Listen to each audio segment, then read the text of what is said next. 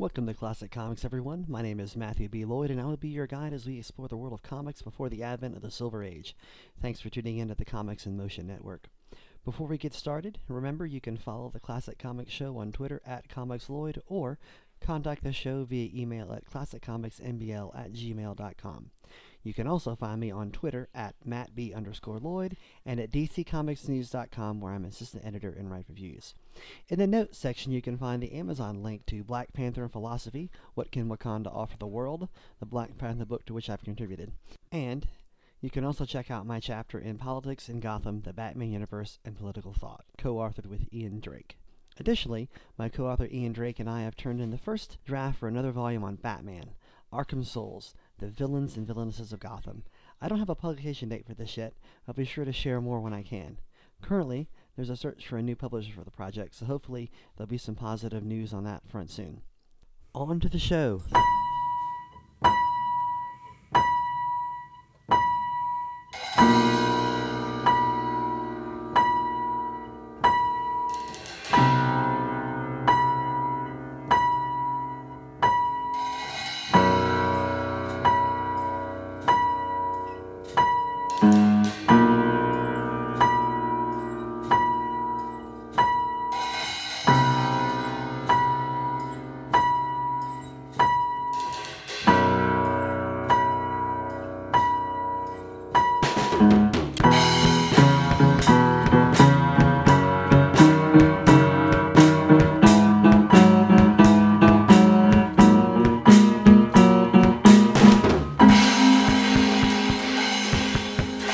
Hello and welcome to episode 31 of Classic Comics. Thank you for joining me today. Today we are going to look at Marvel Comics number 1. So the first comic published by Timely Publications, which eventually becomes Marvel Comics in the 60s. The Marvel Comics we know today. And as you know, I almost always go on my gut when I decide on a topic for an episode. Of course, I do have ideas that I've planned out, but for whatever reason, I have been reading a ton of Golden Age Marvel stuff lately. And I say a ton, let's not say a ton. I've read a lot of Golden Age Marvel. I went back and reread the first volume of the Captain America Marvel Masterworks, so Captain America Comics 1 through 4. I read the Decades reprint book that Marvel did on Human Torch versus Submariner in the 40s. I read the first volume of Human Torch Comics Marvel Masterworks, and I've just been on a kick for whatever reason. So today we're going to do Marvel Comics number 1. I've read this a number of times over the years. We'll be working from the Marvel Masterworks reprint, obviously. I clearly don't have the original comic in any form. I don't even know if there's been a facsimile reprint of a single edition. There probably has been, but for whatever reason, I don't have that. But I do have the Marvel Masterworks copy that reprints the first 4 issues of Marvel and Marvel Mystery Comics, and we'll get to that title change at some point here. We're going to go through the issue. We won't read everything in its entirety, but we will go through the most pertinent stories with the more detail. So that's going to be Human Torch, Namor, the Submariner, and the Angel. And of course, as I said, this is the first comic published by Timely Publications, which we know becomes Marvel Comics officially in the 60s. Although they would refer to themselves as Marvel Comics at times in the 40s. There was little rhyme or reason to why they had a particular name at one time or another. I feel like it had to do something with paying taxes or escaping the government in some way through paperwork, so they didn't have to pay something. That's my general sense with all the name changes that Marvel would go through, official name changes, that if you follow the indicia, some of the the names of the company, and even DC had multiple names early on, and same thing, Quality Comics, same thing. So there's got to be some legal loophole they're going through to avoid a fee or something. But anyways, this is the first comic published by Marvel, or rather Timely, and I apologize if I use the terms interchangeably throughout. It's very hard to not say Marvel. The book was put together by Martin Goodman, who would have been was the head of the company. He had been publishing pulp magazines, and he wanted to get into the comic book business, seeing the money being made by other publishers at the time, and he, instead of hiring anyone to produce the book, he went to one of the comic book packagers at the time. The packagers, they had all the creative and would produce the comics and then sell the product, the finished product, to a publisher for publication. And those that packager, that publishing, that workshop that we're talking about in the case of Marvel Comics #1 is Funnies Incorporated, that was started and run by Lloyd Jaquette, and he was the one that had Carl Burgos, Paul Gustafson, Bill Everett on staff, and they were producing the comics, and so that's why those guys are here.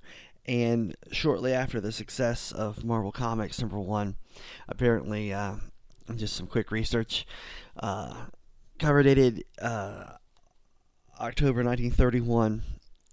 I'm sorry, 1939 initially. This is episode 31. It sold 80,000 copies initially. And he saw how well it did, so he had a second printing of it, changed the date on the indicia, and had a sticker over the October on the cover to say November, and put it out again with another 800,000 copies being sold. So he knew he was onto something, and that was the beginning. So as we take a look at the cover here, it's a classic cover that people generally know if they're into comics. It's the Human Torch melting his way through a steel wall with a gunman firing at him as he tries to escape. It doesn't look like the Human Torch as we come to know him. There's a lot of detail on the face we don't ever really get with the Torch, but the cover was by pulp artist Frank R. Paul, who did a lot of covers for Goodman's pulp magazines. So that's what we get with the Human Torch on the cover of issue #1. There's also a blurb on the bottom left-hand corner. It says, featuring Kazar the Great, 12 pages of jungle adventures. And I'm sure some of you will know Kazar, or Kazar, which is probably the right way to pronounce it, is a character that will show up later on in the 60s and 70s and current Marvel Comics. But this is the first version of the character, and we'll go over that a little bit more when we get to his story. Also, in the box up in the right hand side of the issue, it says, this month, the Human Torch, the Angel, Submariner, Masked Raider. So not that these are characters anyone would have ever heard of, except for Kazar, because he would have been in a few pulp magazines beforehand.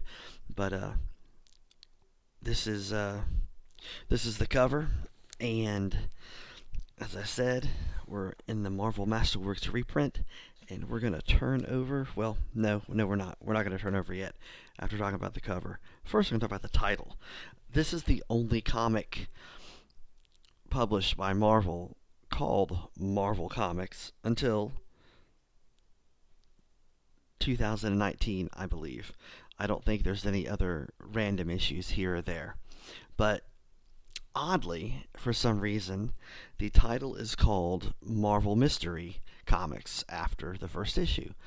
And what's even stranger is the mystery is so small when it's put over the cover logo, that you can barely see it. So it still essentially looks like the title of the comic is Marvel Comics. It doesn't really look like it's Marvel Mystery. You have to really kind of get up on it and see it to realize that it's there, and it's done in a way that almost looks like it's a last minute addition to the cover. Especially if you look at issue number 2, it looks very clunky the way it appears. I guess it's not so clunky later on when they have the more standard logo that we're going to see on Marvel Mystery Comics after a number of that lasts for a number of years. I'm trying to get to issue number 3 here to take a look at the cover for that one too, just so I have a reference. And with number 3, we get the more familiar Marvel Mystery logo, but still, with that, the mystery bit looks like it's just somebody drew a box with mystery and put it right on there. And if you step back and see it from a distance, it really looks like it just says Marvel Comics with something sort of obscuring part of comics. So there's a mystery. That's the real thing there. In the introduction to the collection here, Roy Thomas does mention that it is a strange name change, and there's something to do with Marvel Mystery Oil, like a motor oil, but apparently no one's been able to find out too much about that. So some sort of product recognition going on. I don't really know. It doesn't really make sense to me. And what's also odd is, like I said, I've been reading a lot of these Golden Age comics and Marvel comics and Timely comics. And what's really interesting is that in the next issue box, it doesn't say, in the next issue of Marvel Mystery Comics, it just says Marvel Comics, follow the Human Torch and next in Marvel Comics. And like you go to the once the Torch gets his own title and you're into issue 4 and 5, which is going to be into 1941, maybe 42 with the last one. Same thing. So it's a couple years in, and they're still calling their series in-house Marvel Comics, not Marvel Mystery Comics. The same with the Submariner stories, and it makes you wonder: is it the company name they're trying to say, like only from Marvel Comics can you see these characters, or is it about the title of the comic, which they appeared, Marvel Mystery Comics, but it's really in-house they thought of it as Marvel Comics, and they just had to add that mystery on there for some other reason that's been lost to time. I guess it's one of those strange things that happen in the history of comics that remain a mystery. So, all right, well, let's go ahead and get to it. Let's open up and turn to page 1. The first story we get is the Human Torch, and interestingly, the very small splash panel at the top, small for a splash panel, but it does take maybe a fourth of the page, is the Human Torch melting his way through a steel wall, much like we see on the cover. There's no gunman in the shot being chased.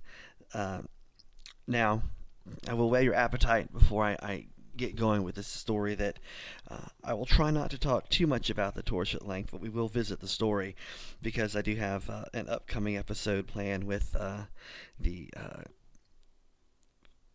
half of the founding team of Comics in Motion, Dave Horrocks. We're going to do an episode on the Golden Age Human Torch, so I will not spend too much time waxing about that, but instead we'll just try to stick to the story. So here we have a man speaking to a couple other guys at a table. Gentlemen of the press, I called you to my laboratory because I, Professor Horton, have a difficult problem in my latest discovery. As you all know, I've been working on a synthetic man, an exact replica of a human being. When I finished, I found I had surpassed anything that any scientist had ever done. If you'll follow me, I'll show you why. Even I fear the monstrosity which I created. That should have been read. I'll show you why even I fear the monstrosity which I've created. In this airtight glass cage lives my creation. I call him the Human Torch. And behind Horton is a giant glass test tube, essentially, with open end down, so it's sealed at the bottom. And inside is what appears to be a man in a blue jumpsuit with a belt. Torch is not going to have his traditional red and yellow jumpsuit yet. In this airtight glass cage lives my creation. I call him the Human Torch. Something went wrong with my figuring somewhere. Every time this robot, the Human Torch, contacts oxygen in the air, he bursts into flame. Now watch. As Horton allows some air into the cage, the others gasp in terror. The torch is now on fire. Good Lord, that figure is a wall of fire. Horton, destroy that man before some madman can grasp its principles and hurl it against our civilization. No, says Horton. Sorry, gentlemen, but you see, destroying him does not answer anything. Then perhaps the power of the press will help change your mind. And the next day, or not even the next day, this is how fast newspapers worked back then. Within the hour, newsies are on the street with an extra. It's like going to the internet and getting the latest news from the internet. Extra, read all about the man of fire, the Human Torch. As Horton reads the paper in his study, the phone buzzes, breaking the room's eerie silence. Hello? Yes, this is Horton. Who is this? The Scientists Guild. You want to see my creation? Certainly, any time. You say, tonight? Very well. At 8. That evening. 8 bells, you're on time, boys. And glassed and bearded and hatted man walks in. You know, Horton, those newspapers have aroused the public, and we 3 have been sent to investigate this so-called Human Torch. I thought so, my friends. Come this way, please, and I will show you everything. To be truthful, even I can't understand this strange phenomenon. It's hard to say what it might be, spontaneous combustion, but who knows? Perhaps we might be able to analyze him, Horton. He looks harmless enough. Do you mind feeding him some air, Horton, so we can measure the heat given with this pyrometer? Very well. As air leaks in, the weird flame livens like a hellish fire. Good Lord, the hand of the meters have already gone off the dials. What? The meter snapped. The heat is too great. And you have no control over the flame? None whatsoever. That is why I'm afraid. And now that you're seeing it, what is your opinion? Horton, this may hurt, but since you've no control over him, I'm inclined to agree with the newspapers. Destroy him. Surely there must be some other way than to break him up. For who knows, in the course of experimentation, I might hit on a device to gain control of and master this mechanical torch. There is a way out, Horton. Entomb in a block of concrete, so that... That's it. If I can find the solution, I can dig him out. And that way there's no danger. Eureka! That's the answer. And so, Horton gets the torch entombed in a steel tube and consequently buries it in a large cube of concrete. Now, I say a large tube of concrete, and what I mean is there's been a frame built out in a vacant lot outside of Horton's laboratory home, and it looks to be, I don't know, 20 feet tall, something like that, and it's dropped into the center. The tube is dropped into the center of the concrete, and then the concrete is prepared to set. And so some time passes, and everybody had forgotten about the fireman.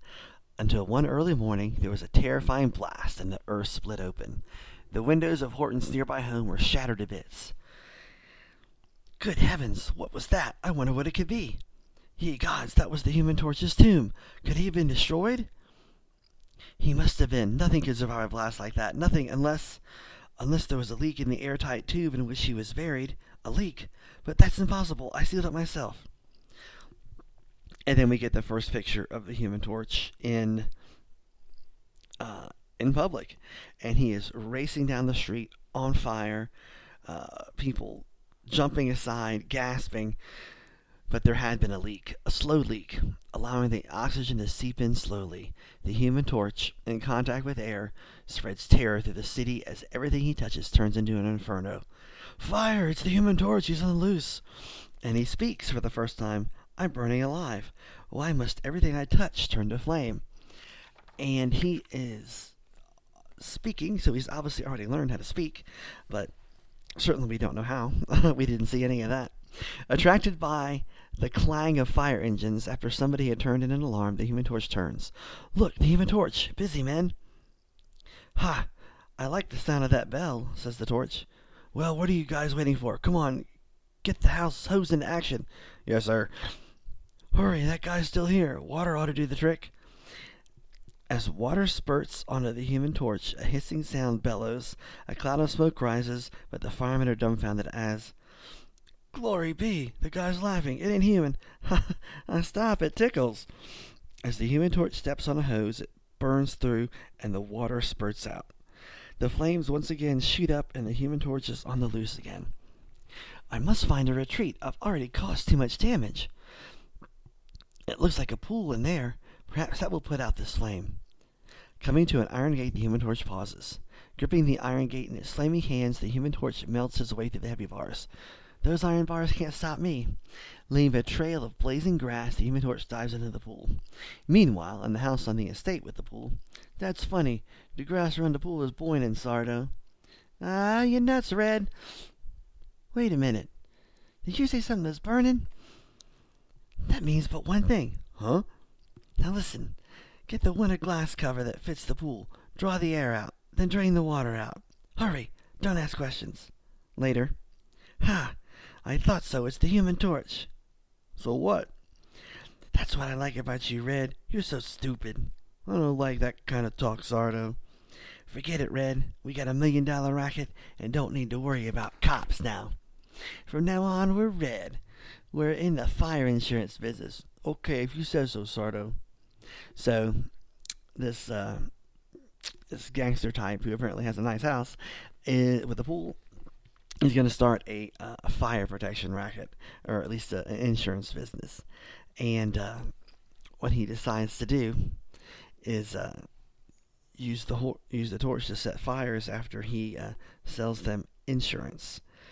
So later on, he shows up at a business. Yes, sir. What can I do for you? I'd like to see Mr. Harris, please. And who shall I say is calling?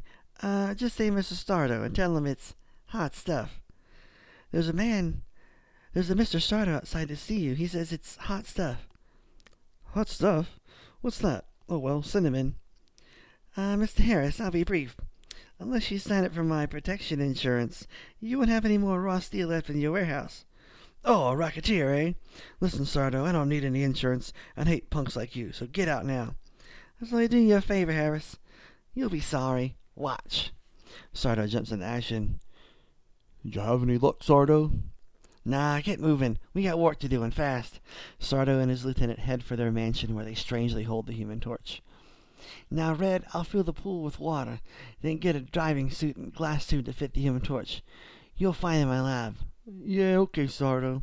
So they get him out and they take him to the steel warehouse, and they set him up in the glass tube, and then he throws a brick and breaks the tube, and the torch bursts into flame. As the Human Torch walks about, unable to grasp the meaning of it all, the warehouse becomes a massive flame. I confess I don't understand. I thought Sardo was trying to help me. Then he brings me here and breaks the cover. I wonder if he might be just a low-down racketeer. The Human Torch tries to figure the reason Sardo is using him. That's it. He must be. Why else let me loosen this tinderbox? Sardo's a business wrecker. I've got to get out and see him. Uh-oh. The roof caved in. That's my way out. And so he leaps, and even he is surprised that his leap turns out to be a flight through space. The reason was that the blue and combined red flames made the Human Torch lighter than air. So the hotter he gets a little bit lighter, and that's how he is allowed to fly.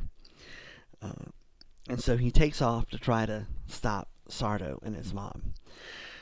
Sardo is taken by surprise by the torch's sudden appearance on his crown's bed. What's this flash of fire coming in my... Huh? It's the Human Torch. Huh. You're a fool, Sardo. Why lock the door? I'll get you in the end. A closed door can't stop the Human Torch. He walks right through it. So this is essentially supposed to be what we're seeing on the cover. The cover is Human Torch melting his way through the steel. It looks like a vault on the cover, but it's just a door. And the guy on the cover is Sardo. Good Lord, he's burning through the doors. I gotta hide, but where I got it, it's my underground lab. It's steel. I'll stop him. He'll never get me there. The walls are made of 12-inch battleship chromium steel plates. While in the house above, I wonder where Sardo disappeared to. I saw him run in here. As the house collapses, a lone figure stands erect. It's the Human Torch, untouched in the fiery inferno, helping the destruction with its own heat. It's funny, but I can't find Sardo in these ruins. I wonder. Ha! And he laughs. It was easy to burn Sardo's home down. Sardo's mob leave their leader and try to run away when they see the torch. As the Human Torch leaps forward, the others spread out, some diving into the pool. Sardo's man Red ducks under a nearby car. And the Human Torch doesn't take any prisoners. Jumping through space like a comet, the Human Torch lands on the car and melts the body as if it were made of butter. And the guy underneath is yelling, "Help, it's killing me, the heat's killing me." That rat burned all right, and those fellows in the pool won't come up for air now. So he heads back to the house, having killed at least one gangster. And he reaches the steel door. So this is the actual cover here. And Sardo's inside. So you think you're going to get me? Not in a million years, Mr. Torch. He feels super secure behind the steel walls. But Sardo's laugh wasn't funny as the Human Torch melts through the steel door without exertion. Hello, rat. Sardo, in an attempt to bring the torch under his control, dons a gas mask and hurls a gas bomb at him with no effect, the heat causing it to fizz before it can even touch the Human Torch. Having fun, Sardo? The Human Torch laughs and bids Sardo to watch him as he picks up a bomb. It instantly melts. A bomb. Why is there a bomb? There's a bomb in his laboratory, I guess. Sardo, now half crazed, picks up a tank of liquid R just as he's about to fling it. The clang of the fire engines catches the attention of both men. While the firemen fight the roaring blaze from the outside, Horton spots a tank full of nitrogen. He rushes into the flames. So Horton has heard about what's going on and is following along. But just as the torch appears on the scene, and he too sees the tank, with a mighty leap, his arms close around the slim tank, melting it, and the nitro gas shoots up, while Horton's eyes pop with his amazement. It's incredible! If I hadn't seen it! The flames die down, and the torch is himself again. He is no longer on fire. The fire chief, seeing this, draws his gun. This'll be a better world without you, Mr. Torch. But the still super hot skin saves the torch from destruction. The lead pellet melts as it lands between the eyes. Now this is a pretty cool here.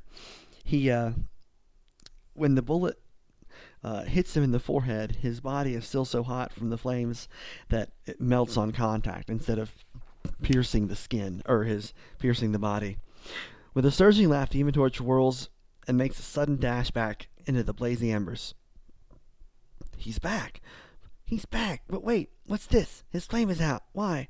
So he's come upon Sardo. Rushing to a corner, Sardo gets a tube of nitro gas and offers it to the torch. So he's got himself flame on again. But the Human Torch flies forward and quickly wrests the tank from Sardo's grip. Thanks, Sardo. This'll come in handy. But as for letting you go, never. Listen, I'll do anything you say, only don't burn me. You rat, you should have thought of that before you decided to make me the goat for your racket. The Human Torch springs into action and starts destroying Sardo's laboratory. Then, leaping in ape-like fashion, he rips the chemical-laden shelves down. Now's my chance, and final chance to get him. When he grips a tank of sulfuric acid, then sneaks up behind the torch. Hurling the tank, it explodes before it even touches the Human Torch. Poor fool, killed by his own hand. Grabbing an insulated tank of nitrogen, the only gas that will control this flame, the torch walks out of the burning lab. We heard an explosion out here. What was it? A rat dealt out justice to himself, Horton. Hey, Chief, I just saw Horton talking to the torch. So it's more to the torch work, eh? The police have now arrived.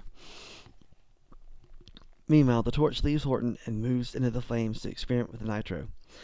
I hope this nitro will bring complete control over my flame. It works. I can now control the flame without the nitro.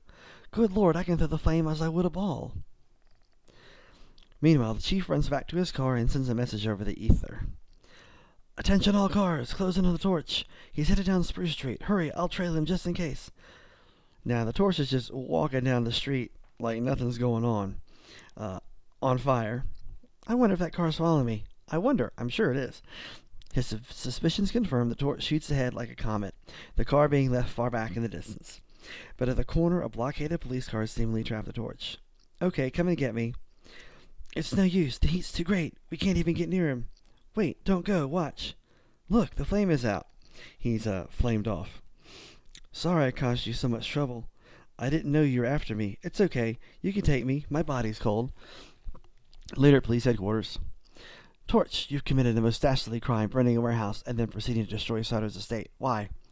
Burning the warehouse was Sardo's plan to shake down the company for protection. As for me, I was a victim of circumstances, all of which is part of Sardo's plan for a racket.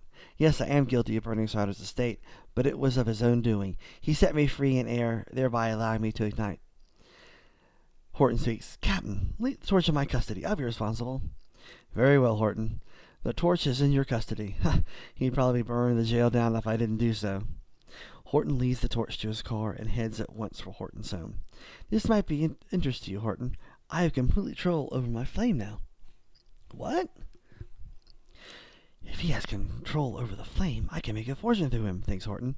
Torch, I'd like to see an example of your control, please. The torch orders Horton to place an unlit cigar in his mouth. You see, I turn my flame on and merely point. Ah, there, your cigar is lit. A perfect example of flame control. It's amazing. We can make a fortune. How's that, Prof? So, even you've been touched by the possibility of a fortune in me, eh, Horton? No, Horton, I'll be free and no one will ever use me for selfish gain or crime. He lifts his hand up and spins it in a circle, burning a hole in the ceiling. Then, with a laugh and a mighty leap, crashing through the unburnt opening in the roof, the torch sails through space like a comet. Next month, another Human Torch picture action story. So that's it. That is the first appearance of the Human Torch in Marvel Comics #1. Wow. Such an interesting story. It's such an interesting character. I'm going to try not to say too much because I really want to save most of that for Dave. But he's not a straightforward hero, right? Starting out of the gate, he's falls in with the whole misunderstood monster almost approach to things, like a Frankenstein's monster sort of thing. Really intriguing. I really like the character. There's so much I think that could be done with it. Okay, so let's turn over to the next page and take a look at The Angel by Paul Gustafsson. I guess I should have mentioned that the first Human Torch story is written and drawn by Carl Burgos, who would do much of the work on the Human Torch in the 40s. The Angel. At the point of a gun, a group of racketeers known as the Six Big Men have taken over an entire city, striking everywhere with only a moment's notice. A restaurant. You're finished, buds. Say your prayers. I'll pay. You had your chance to pay, but you didn't need any protection. A city official's home. I said fix that jury, or there'll be someone else doing your job tomorrow. A subway station. A wife and 3 kids, eh? You should have told that to your bosses. A nightclub. From now on, you're selling our brand of liquor. A gambling house. Get rid of him. I'm gonna run this joint my way. Out on the island and dump him in the swamp. So, a group of civic-minded men call upon the mayor. Yes, yes, but let the policeman tell you his side of the story. We're helpless. There hasn't been one witness to testify for the state in the 200 arrests we've made, while these rats have had dozens each to swear they were somewhere else. There's nothing I can do without the people's confidence. We'll take the law in our own hands then. Your Honor, I want you to swear in all of us as special investigators with full power to act as we see it. Yes, certainly. Wait, gentlemen, I started this campaign against Crime Wave, and I'd like to suggest something. Have any of you heard of the Angel? If you're thinking of hiring the Angel to clean up this mess, you're going a bit too far. He'll stop at nothing. Precisely. No trials or legal formalities contend with these so-called 6 big men will simply be wiped out. I'll start for Paris immediately where the Angel was. Look out! A stone with a note wrapped around it. What does it say? Wait a minute. Holy cats, look at this. So, what's come through the window is a note, I guess, wrapped around a rock. And upon opening, they see one by one they'll go, the 6 big men. And it has the name of the gangster and the racket they're running on the other side. And the sign of the Angel at the bottom, which is, looks like the silhouette of an angel with arms outstretched holding the scales of justice in each hand. Well, says one of the policemen, you got what you wanted, Dr. Lang, except that the Angel is one step ahead of you. Yes, and now the 6 big men will know their doom. And he's made one more addition to the list, the big boss. Besides that, my plans are working very well. He'll never find out who the real big boss is, that I'm sure of. And sounds like Dr. Lang has something else going on. The big boss sounds like it's going to be Dr. Lang. Not that I've read this story before, but... Several days later, Gus Ronson, head of the Restaurant Protection Association, is freed from a manslaughter charge by a fixed jury. Well, if it isn't the commissioner. I have a surprise for you, Ronson. The Angel has you on his list, right up on top. Hee ha ha ha. Do you hear that? The Angel's after me. Listen, copper, I don't believe in spooks or fairy tales. Ronson's boasting is suddenly cut short by a cold wind blowing across his face, and a shadow forms on the building across the street, shaping itself into a huge angel. Look, the Angel! Jeez, just like a cold wind out of the grave. The shadow's fading. Maybe I'm losing my guts, but I got the jitters. I'm getting out of here. And as he runs away, a strange figure jumps from the roof of the courthouse to the lamppost and to the ground in front of the Ronson's car. Like a flash, he jumps into the back seat of the car. And this is the Angel, and he is in a mostly blue unitard with some gold-looking bracelets, angel wings on his chest, and a red cape. Unaware that the mysterious stranger is in the back of his car, Ronson drives off at full speed. Get hold of yourself. Nothing's going to happen. I could swear I heard something in the back. Before Ronson can turn to see what is in the back, a powerful arm clamps around his neck. You're choking me. The Angel has him in a grip. You're first on my list. Next will be your pal, Mike Malone. So the Angel confronts Malone and puts it on him. And as Malone crumples into a heap, the Angel turns towards the guy who was with him, who makes for the nearest exit, a window. You won't get me. No, you won't. In the confusion, the thug picked the wrong window instead of the one of the fire escape, and he falls out the window. Meanwhile, a woman quietly opens the door and places a note on the table for the Angel. You can cross number 3 off your list. He was the one that went through the window. Number 4 is waiting for you. Be careful. Quickly, the Angel rushes into the hall to see who had left the note for him, only to get a glimpse of a woman entering the elevator. It looks as if there are other reasons and civic reasons these men are to be done away with. Very interesting. So number 4 is waiting for me. While in one of the underworld's dens, Trigger Bolo, head of the Retail Delivery Protection Association, waits for the Angel. All set, Trigger? So the angel's gonna do it with me, eh? My trigger finger's itching, so see that you bring him here. We got you, boss. Nice hole Trigger has. Fit only for rats to live in. He goes in and starts and takes on the guy's henchman. Seeing the gunman rushing towards him, the angel counterattacks with the fury of a charging lion, but cannot withstand the tremendous odds against him. He gets clubbed over the back of the head with a pistol. Why they didn't just shoot him, I couldn't tell you.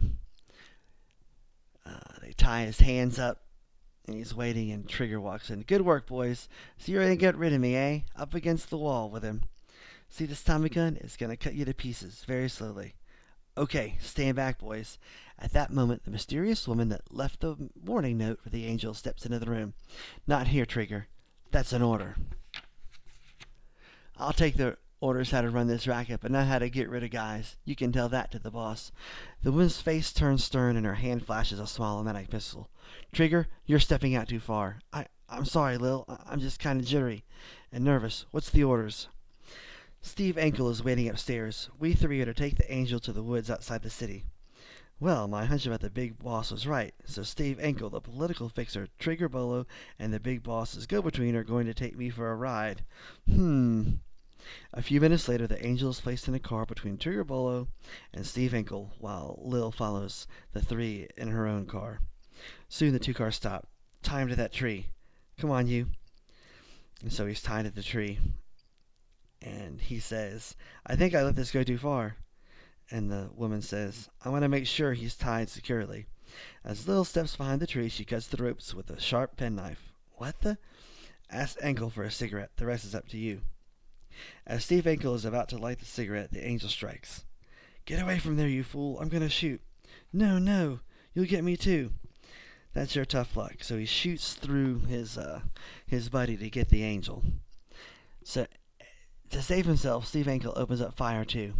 Killed each other. 4 and 5. Thanks for saving my life. Wait, I didn't save it. I'm just obeying orders. Just forget about the whole thing. Unable to catch the fast car of Lil, the angel turns to number 6, Dutch Hansen.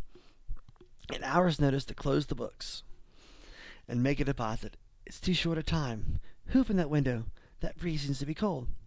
As Dutch turns, he sees the angel. Instantly, he reaches for the gun on the desk, but the angel hurls a heavy chair and sends him crashing into the stone fireplace. All this money and a key to the Citibank safe deposit vaults. I think I'm beginning to see things, and this note from the boss to deposit it by 10 o'clock so you can check it over.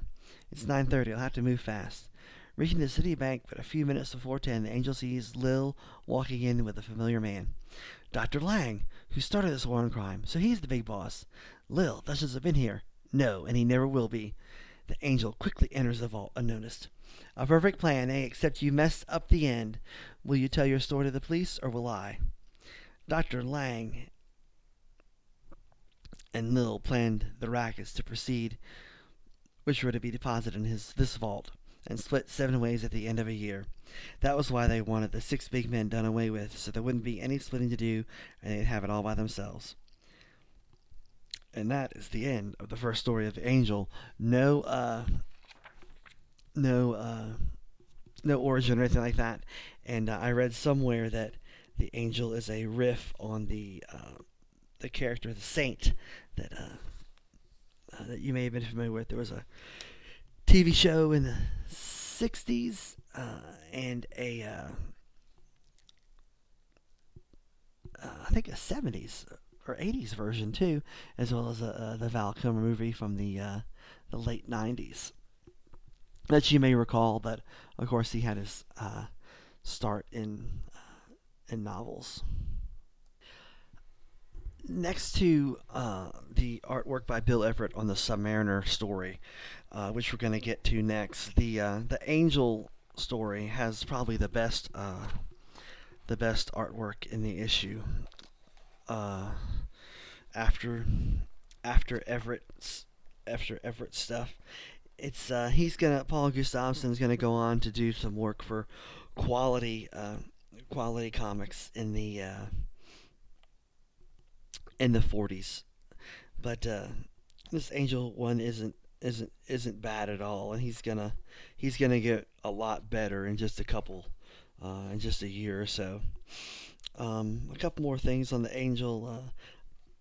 Didn't mention it. He doesn't wear a mask or anything, but he has a little small mustache, which is one of those things that's going to be really hard for him to have a secret identity of any kind. And I don't think he really does. I haven't done too much diving in on the character to really know that. But I do know that he is on the second covers of what issues number 2 and 3 that Martin Goodman thought he was going to be the breakout star of the issue instead of Human Torch or Submariner. Submariner doesn't appear on the cover till number 4. Something that Roy Thomas comments on in the introduction, and it's an interesting observation. And now we're going to take a brief pause to let you hear about some of the other great shows on the Comics in Motion Network and a couple other things you might be interested in. In a world of stereotypes, being called a geek comes with a certain image. There is still that ingrained thing within me that is a little bit embarrassed about it. In reality, geek culture has never been more mainstream, and behind every geek is a real story. My dad was the one who got me into Star Wars and things. Join me, your super dummy Paul, as I continue my learning experience and talk to the real people. I'm a secondary school teacher, so I teach 11 to 16-year-olds in English. Subscribe to Era of Geek to hear their stories. It's one of them, like, you're ever going to grow up? I'm like, no, why should I? I like my life, I enjoy what I do, this is my hobby. Search for Era of Geek on your favourite podcatcher or go to superdummy.co.uk/geek. Imagine twin Earths, each the image of the verdant globe on which we live. Imagine these two worlds forever separated by a limbo of interdimensional space. Identical planets, evolving separately across the millennia, each witnessing the birth of man, then the dawn of civilization, and finally, the beginning of the age of superheroes.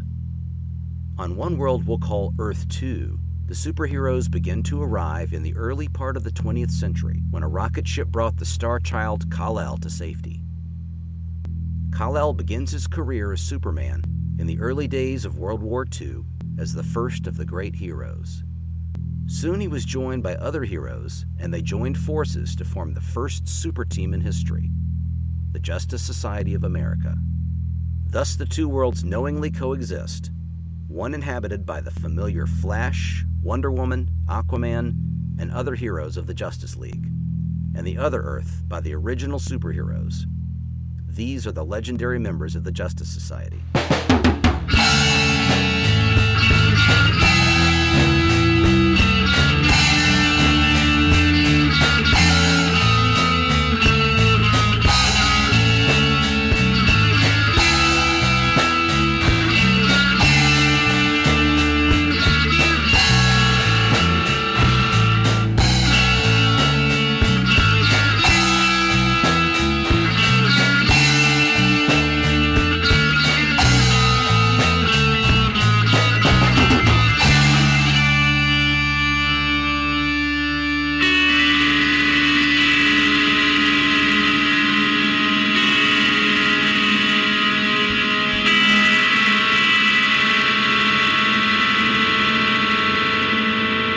Earth 2 in the Bronze Age.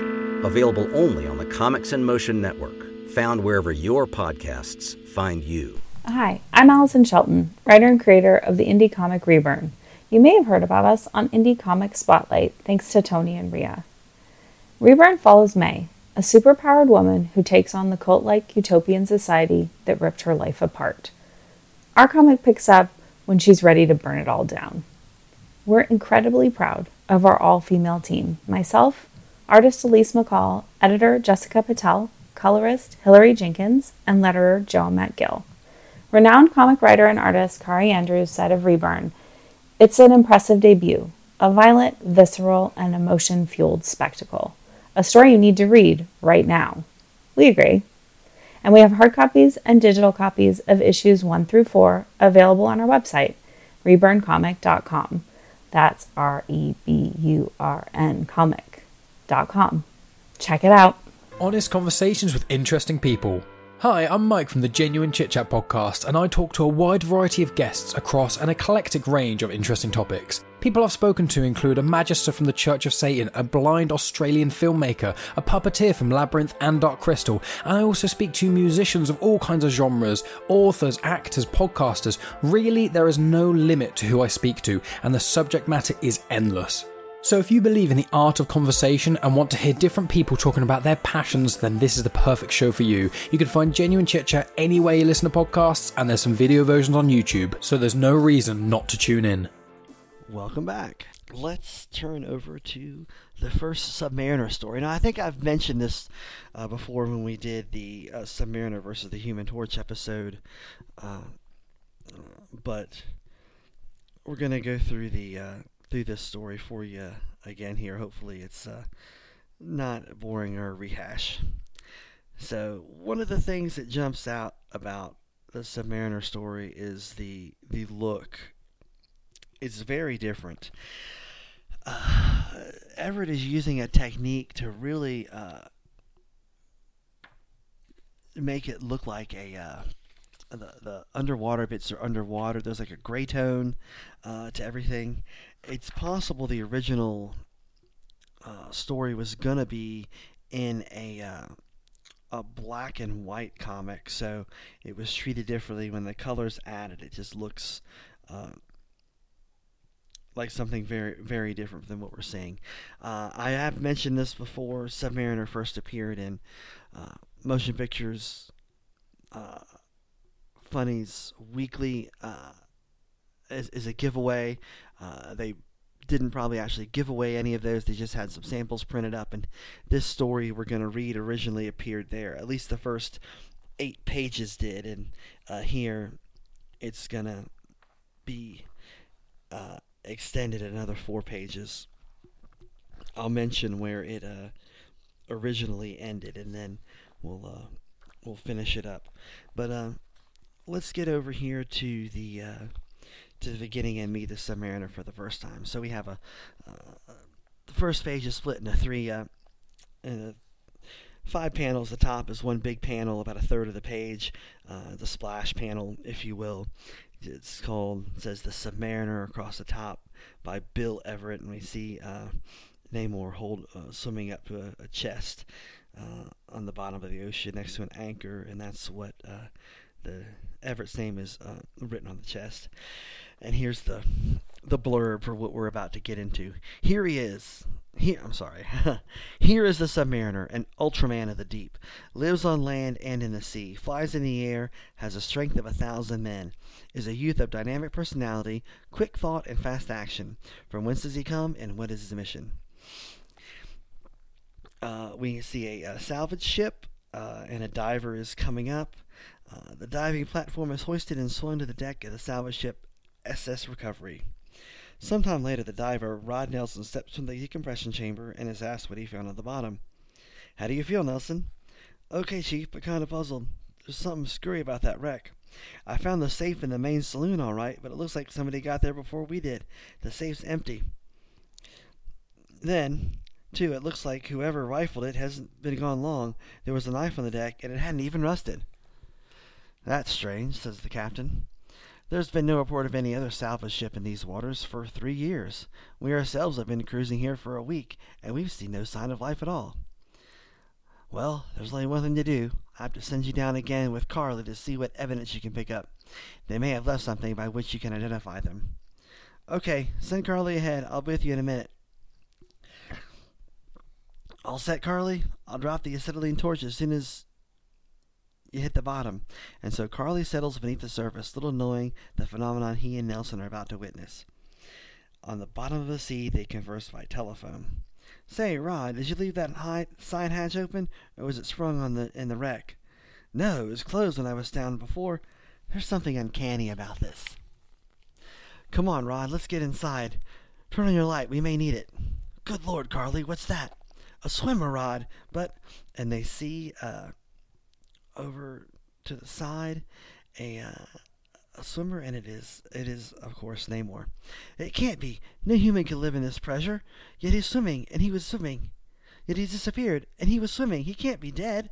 And he is, of course, just wearing his little Speedo trunks. Come on, let's follow him. He can't have gotten far. But the swimmer eludes them, and with long strokes of his powerful arms, rises to the deck of the sunken ship. Here he looks cautiously about him and sees the cables running from the divers to the surface water. And he says to himself, those robots, they can't be men. Why? They're mechanical and so ponderous that they're shaped like men, and certainly they're not fish. I wonder, one of them had some kind of fire weapon. I better get out of here. These must be the control wires. I'll fix it so they can't follow me. So, this is in the deep sea diving back then. It was when you had a large pressure suit with a big tank-like helmet, and your air came through a tube. There was no scuba tank. At this point, that technology had not been developed, so going to the bottom of the ocean was much more cumbersome. You had less movement and completely different setup. So Namor is seeing the hoses and such that are connecting the divers to their air. With 5 quick strokes, the swimmer cuts the air hoses, telephone cables, and acetylene torch tube. Holy smoke! Our lines are cut. Calling surface. No answer. The divers, realizing their predicament, quickly shut their air valves in their helmets, thus imprisoning the air in their suits. Telephone wires severed, they are cut off from all communication. The submariner darts through the door and attacks the divers. Stabbing one violently, he drops his knife and seizes the other's helmet, crushing it between his powerful hands. On the deck of the Recovery, the mate sees bubbles on the water surface which warn him of the tragedy below. Nelson! Carly, Nelson! The wires are dead. The radio operator tries to connect with them. Anderson, get into your suit. You'll have to go below. Take lifelines, a knife, and another torch, and hurry. Aye, aye, sir. The captain sends another diver down. And then below, Anderson finds the crushed bodies of Carly and Nelson. The submariner watches in seclusion. Frightened and rising, and risking the bends, Anderson hauls himself rapidly to the surface. Back on deck in the decompression chamber, Anderson gasps out his report. The mate orders all hands to get the ship underway. We have to report to Coast Guard. Peters, man the anchor winch. From the depths of the submariner sees the powerful propellers begin to churn as the anchor is hoisted. With the speed of a bullet, he springs upward and with superhuman strength settles the rudder. Jamming it to the right, he stops the starboard propeller with his bare hands. In the engine room, the first assistant reports excitedly to the bridge. Starboard propeller fouled, sir. What's that? Good Lord, the rudder winch seems out of order. The ship won't respond. Unable to repair the unknown damage, the captain orders the engine stopped, but uncannily the ship proceeds for a coastal reef. The crew becomes panicky. With extraordinary strength, the submariner gives the unfortunate ship a terrific shove, and the Recovery crashes high onto the rocks, splitting completely in two. Elated at his feat of his own strength, the submariner dives back to the submerged wreck. Gathering the divers' bodies in his arms, he speeds through the water. His winged feet propel him rocket-like into the greater depths, and presently he faces a mammoth door in a secluded grotto. It opens at his command. Doma, open. He enters a huge chapel-like chamber, and is addressed by a beautifully robed creature on the throne at the far end of the hall. Well, Namor, privileged one, what manner of prize dost thou bring us today? And this is the king, and he is drawn slightly fish-like with large eyes, and he's got a weird-looking mustache that looks like almost like a giant cat whisker coming off each side. That I cannot truthfully say, Holy One, but thou shalt see for thyself. These I came upon and conquered, surprising them as they raided the Earthmen's derelict. They came from a floating ship which I have wrecked with my great strength. I give them to you, and pray you may be pleased. Great sharks, Namor, what type of prize dost thou call these? Open their casements, let us see what they are made of. With infinite caution the helmets are unscrewed and lifted up. Holy Mother of Neptune, they are Earthmen. And his mother appears all of a sudden. She's in the room. Congratulations, my son. You've made a good beginning in our war of revenge. Why, mother! Carl, I command thee to ossify these creatures. Set them in the royal chamber, where they may be seen as examples to our worthy people. Done, your highness. But, mother, I don't quite understand. Why are the Earth people so bad? Wasn't my father an Earthman? Yes, my son, and a fine man, but his people were cruel. They invaded our ancient home deep in the waters at the South Pole, and nearly exterminated our entire race. I met your father in the year 1920, when a great ship, the Oracle, came from America on a scientific expedition. Your father, Commander Leonard Mackenzie, was the captain, and they made their base on an ice floe directly above our city.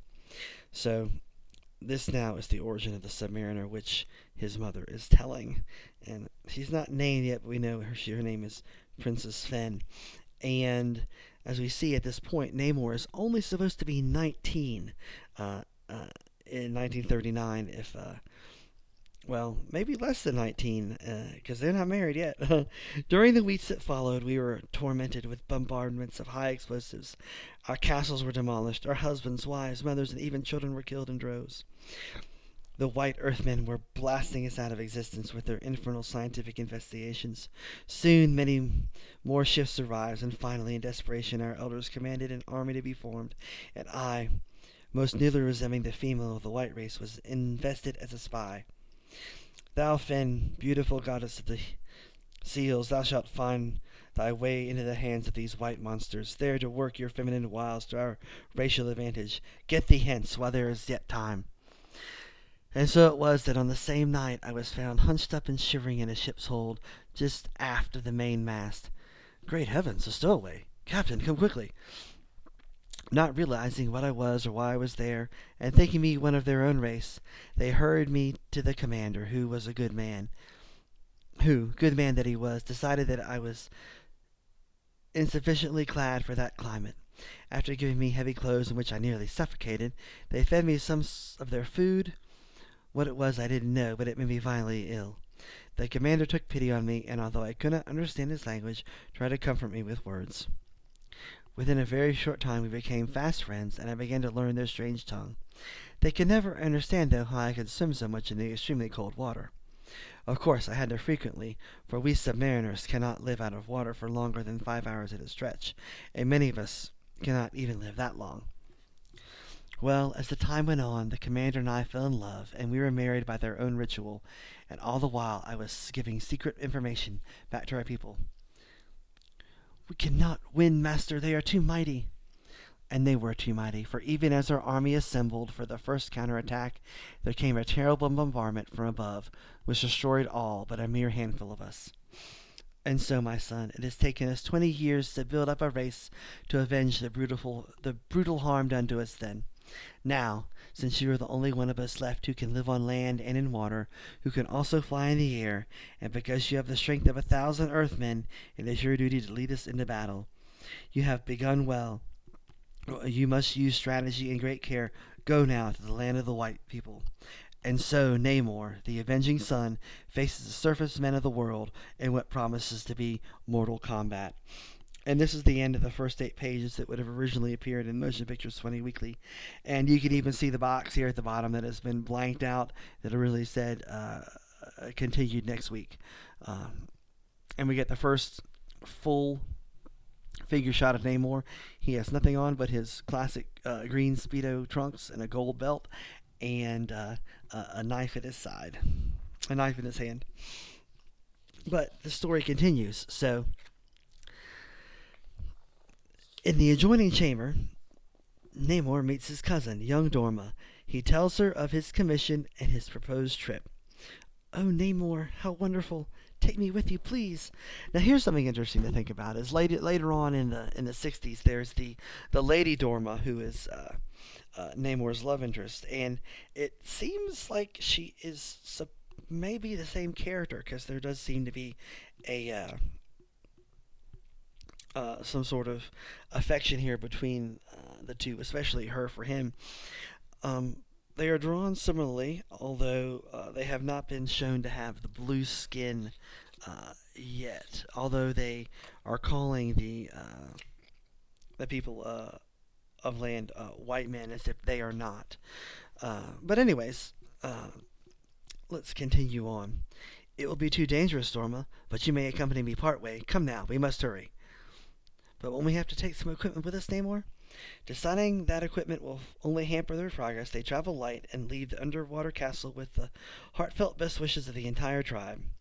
After traveling for 2 days at lightning speed, they stop for a rest and come to the surface at the first sign of civilization. This must be Cape Anna Lighthouse, Dorma. It gives me an idea. We can start our crusade right here. You see, if we demolish this light, it will endanger many ships and perhaps destroy them. It will be our first move. There's no telling how many people occupy the lighthouse, so we must take no chances. When the guard opens the door, I'll jump him and rush inside to wreck the controls. If anyone comes, yell to me. Quietly now. I hear someone coming. Knock, knock, knock. Hello? What? Oh, smack. Namor, quick, help. He is inside messing with the controls while she is getting grabbed by what appears to be a police officer, or at least a security guard. And Namor flies at the guy and tosses him into the water. Meanwhile, another pulls a gun from up top on the lighthouse, and Namor, like a flash, Namor leaps to the window. Oh no, my friend, you don't get away that easy. The guard shrieks in agony as Namor slashes mercilessly blow after blow. Namor, what are you doing? Look out, Dorma, coming down. And it looks like he throws the guy down the stairs. Come on, girl, we've got to get to the top. We'll wreck the beacon light and take off as soon as we can. Hurry, Namor, we're being surrounded. Say, who are those people? Where do they come from? I don't know, Chief, but they're sure raising heck with the light. So now we have some sailors, could be Coast Guard, that see what's going on. Dorma, there's our escape. When that plane flies near, we'll make a dive for it. Hold tight now. With the speed of an arrow, Namor's winged feet shoot them straight for the plane. Quietly now and hurry. We must get rid of the pilot. Namor hurls himself upward and grapples with the pilot. The airman is no test for Namor's superhuman strength, and with a terrific blow, Namor sends him flying into space. Dorma, I'll have to leave you now. Wreck the ship somewhere and swim back home. I'll get in touch with you later. And of course what he means is crash land the airplane, and then she can swim home. And so Namor dives into the ocean on his way to further adventures in his crusade against white men. And that is the end of the first full Namor story. And what I find really interesting about Namor is he's not even an anti-hero here. He is a villain in this first story. Although the setup is very interesting and complex. And this storyline is going to play out over the next 9-10 issues of Marvel Mystery Comics. As we discussed in the episode The Human Torch versus the Submariner, the stories follow right along, and they tell a serialized tale. It's not episodic so much as it is one long story broken up into multiple issues over time, and it culminates in that big battle between the Torch and Submariner that we covered, that first one. And I don't know that I've ever read issue 10, the individual stories in that issue. So it's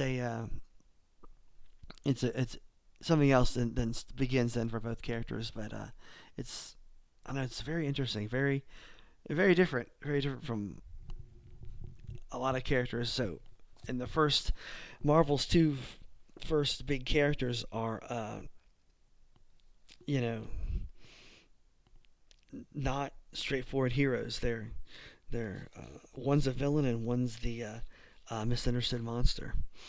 Okay, turning the page, we get the next feature, The Masked Raider, and this is a Western. So we have we're not going to read all through this. It's a simple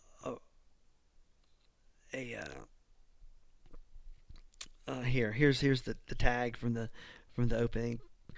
Calbrunder, powerful ruler of Cactusville, is attempting to force all the smaller ranchers to sell out to him at his own price. Brunder sends his gunmen to call on Jim Gardley. So that is the premise, and I believe Gardley turns out to be the Masked Raider, and essentially he is a cowboy with a mask completely covering his face, so a little Lone Ranger here. Next up we have a one-off story called Jungle Terror, and it is not continued on in the next issue. It is simply a story about crash landing in the jungle, and they have to survive the environment and the natives. There is a auto racing story next, which is a 2-page text story that is part and parcel of comics from the Golden Age, all the way up to the 60s, that companies had to use to secure cheaper shipping rates for their books. It had to have so many pages of text for it to count. And next up we have Adventures of Khazar the Great, Khazar, from the famous character created by Bob Bird. And this is where we get the first comic book appearance of this character. As I mentioned, he was originally created by someone for Martin Goodman's pulp magazines. He had his own title called Khazar. Your choice. I'm probably going to say Khazar. I'm just going to stick with Khazar. And this is an adaptation of that first story from that first issue. We'll just go through a little bit of it here. The story was adapted by Ben Thompson. John Rand, young owner of a rich diamond field in the Transvaal, is flying from Johannesburg to Cairo with his wife and their 3-year-old son David. Over the heart of the Belgian Congo, the plane develops motor trouble, and Rand is forced to come down to the thick, wild tropical forest. So, as you can imagine, the son, David Rand, becomes a Tarzan type and makes friends with the animals, etc. And his dad never fully recovers from a blow he received from a falling tree. Though rational in every other respect, he labored under the delusion that the jungle was his home. Together he and David survived and thrived. His beard became a luxuriant growth that Czar might have envied. Czar is the name for the lion. Some latent impulse had made John Rand teach his son to read and write, but David preferred playing with his friends to even such simple schooling. As David grew older, he liked to roam the forest. He could swim like Nyassa the fish and climb trees with all the agility of Nono the monkey. He even knew why his father had fired at Njaga and why he killed the green snake. His was the code of the jungle: kill only when necessary. So it's very much like Tarzan, if you're familiar with that. Even creating, their own names for the different animals and stuff.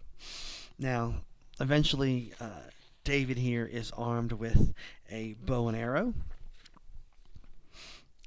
Father and son eventually run afoul of some other white men.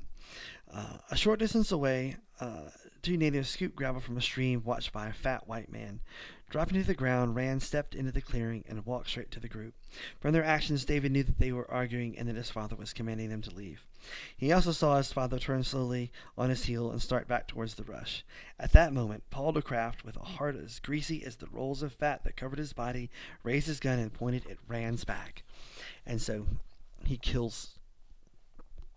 Well, he doesn't kill his father, or does he? He doesn't. I'm sorry. Quickly, David fitted an arrow into his bow. John Rand was aware of a sudden humming beside his ear. In de Craft's arm, an arrow quivered, and the automatic revolver dropped to the ground. David and his father silently faded into the jungle, but if David could have seen the devil's hate leering out of Craft's eyes, he would have placed another arrow in the man's throat. So, they start snooping around, and eventually, they encounter Kraft again, and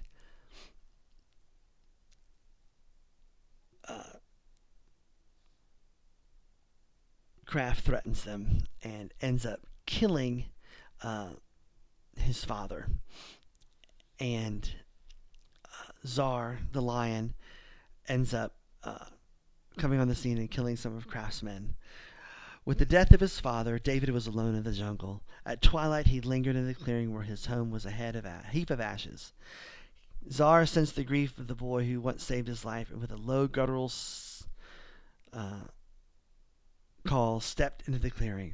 In the language of the beast, Czar invited the boy to share his cave.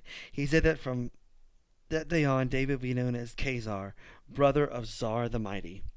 And so the strange pair strode off through the jungle side by side to begin a new life for the son of John Rand. More adventures of Khazar in the next issue. So, there you have it. And that is how the issue closes out. It's front-loaded with the three best features, I would say, at the beginning of the book issue. And we get Khazar at the very end. And all in all, that story isn't bad. It's not too noteworthy riff on Tarzan, and there were lots of Tarzan imitators back then, Tarzan being one of the most famous and popular adventure characters of the first half of the 20th century, so not surprising. And of course we had a obligatory Western, which were a big deal back then. So that's it. That's how it starts. That's how it all starts for Marvel Comics, Timely Comics becoming Marvel Comics. That's our Marvel Comics number 1. Now, as I said,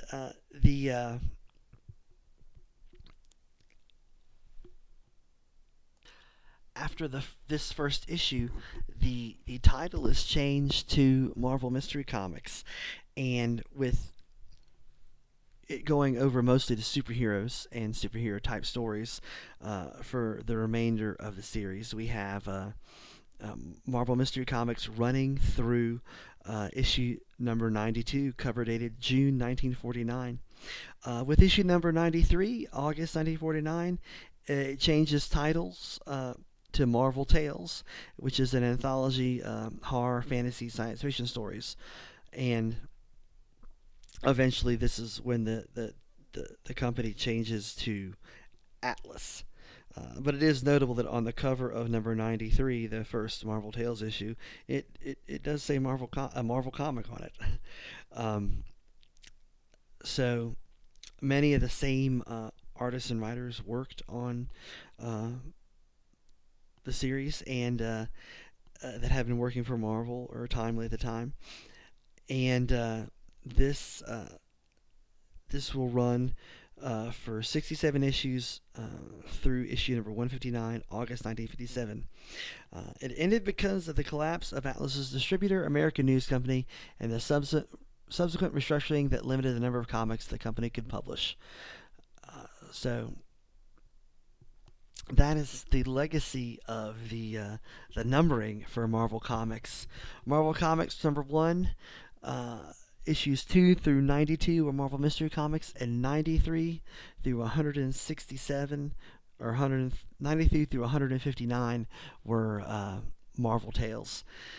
And we'll see that Marvel Tales title, of course, used again in later on when Marvel starts reprinting Spider-Man and other superhero stuff in the 60s. So, Marvel Comics. I mentioned that there was another use of the title Marvel Comics in 2019. And in 2019, Marvel was celebrating their 80th anniversary, the publication of Marvel Comics number 1, this issue. And they published a interesting issue to celebrate. It was called Marvel Comics number 1000. Sort of imagining that what if the numbering had continued and they were hitting an issue 1000. This is right around the same time, just a little bit after, I think, that DC Comics and the DC Comics was celebrating Action Comics number 1000 and Detective Comics number 1000, those two long-running series hitting issue number 1000. And so Marvel did the same by having a Marvel Comics number 1000, despite there not being any issues in between 160 and 999. That issue is, it celebrates the history of the characters, the company. It has old stuff. I think the Masquerader even makes an appearance in it in some form. There's lots of stuff in there for historical interest. It's all new stuff. And then there was a second issue also, Marvel Comics 1001. But then that was it. They only made 2 issues. I was looking forward to seeing where it was going. There was supposed to be some sort of mystery involved that was running through the stories that if you read everything and you kept following, you would eventually figure out or have resolved for you. But alas, it was not to be. Although I would be interested in seeing in issue 102 were it to ever be published. Well, there we go. Marvel Comics number 1. I enjoyed going through that with you. I enjoyed rereading it again. There's so much interesting stuff for the Human Torch and Submariner. I don't think it's any doubt that those are the standout characters. In going back through it and reading it, and in hindsight, it's easy to see, but because even now those concepts are different. Your main character is with the Submariner as a villain in that story, a straight up villain, but he's gonna be, become the first anti-hero. And the Human Torch, he's ironically not even human, despite it being part of his name. And there's just so much to me potential with that character that hopefully Dave and I'll get to address when we talk about the character in a future episode. So thank you for joining me today. I appreciate you tuning in. And next month, I feel pretty confident we're going to get that 7 Soldiers of Victory episode with Max Byrne. Once again, it's just hard with schedules and stuff. I have limited time based on my work schedule as a restaurant manager in the real world. So it's a lot easier to just do a solo episode. But we're gonna get to it. We're not sidelining it. It might come later than I hope, but we're gonna get to it. All right. I appreciate you tuning in. Go read some comics.